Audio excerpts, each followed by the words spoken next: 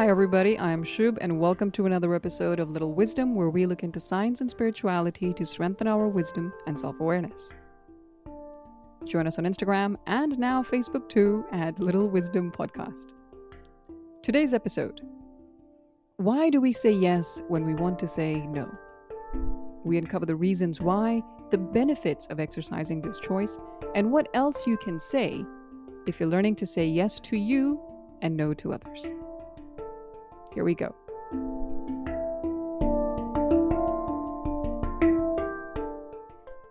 I said yes because of the risk of offending someone. I said yes because the other person is my superior, and as a sign of respect, I had to agree on something or obey to the thing that I am being asked to do. There are also times that, even if I really wanted to say no, my mind automatically responds in a way that I should say yes. I said yes because I don't want people to see me as rude, and I don't want to hurt other people's feelings. That's why. What you just heard were submissions and reasons from the Little Wisdom podcast community, and the reasons that they have said yes to something when they wanted to say no.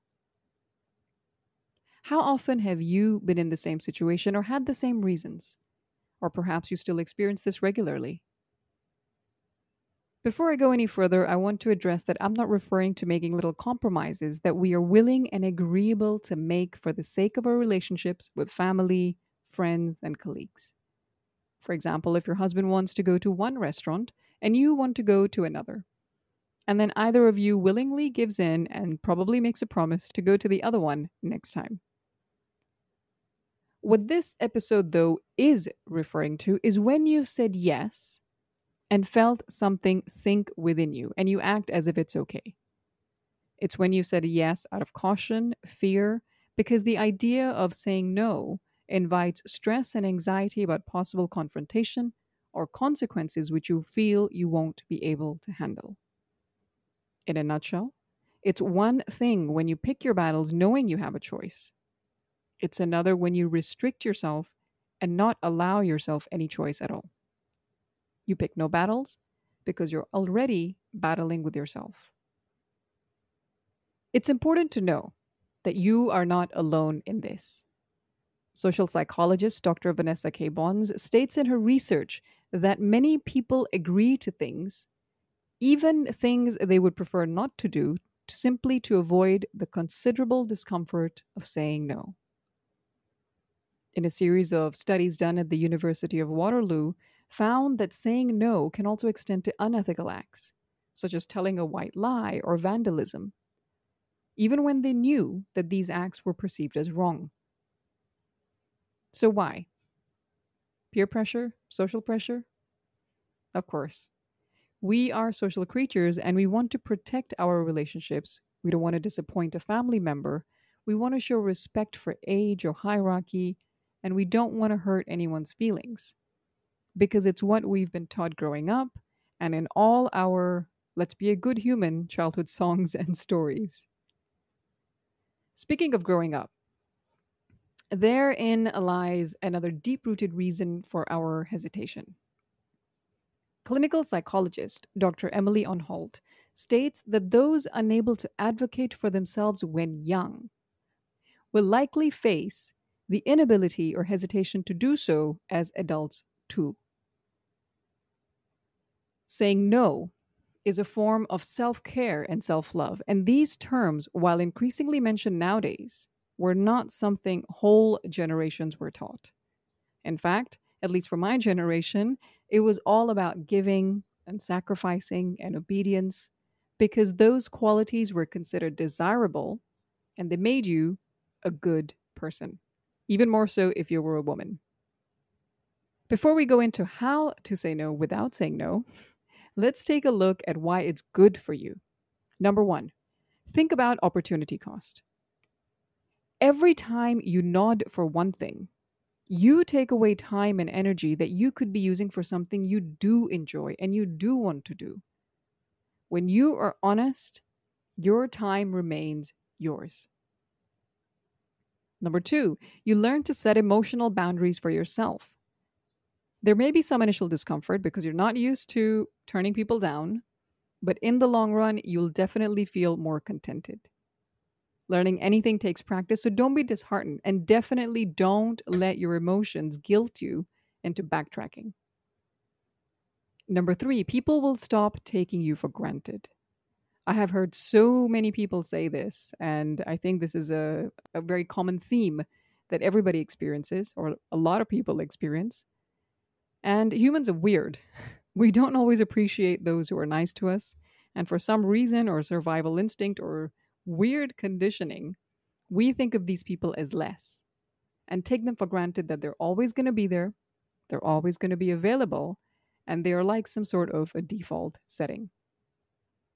Saying no will shake up that perception a little, maybe more than a little. Now, we know why we say yes, why doing the reverse can be beneficial, but what are some ways to say no without sounding as harsh and sarcastic as Deadpool? Well, one small but powerful tip is what you do first, even before answering. When you are approached for something, instead of instantly responding with a yes, take a breath and pause. Notice real quick what you're feeling. Is it guilt? Is it pressure? You'll know right away in your gut what you truly want to do. Once you're aware of the uneasy tension within you because you want to avoid confrontation, don't overthink it and say any one of these things. Number one, let me think about it and get back to you.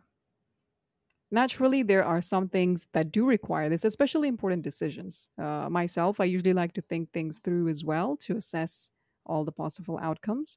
So it's a perfectly rational request that you can make. If you have a relative asking you for a favor, say you'll take some time and get back to them.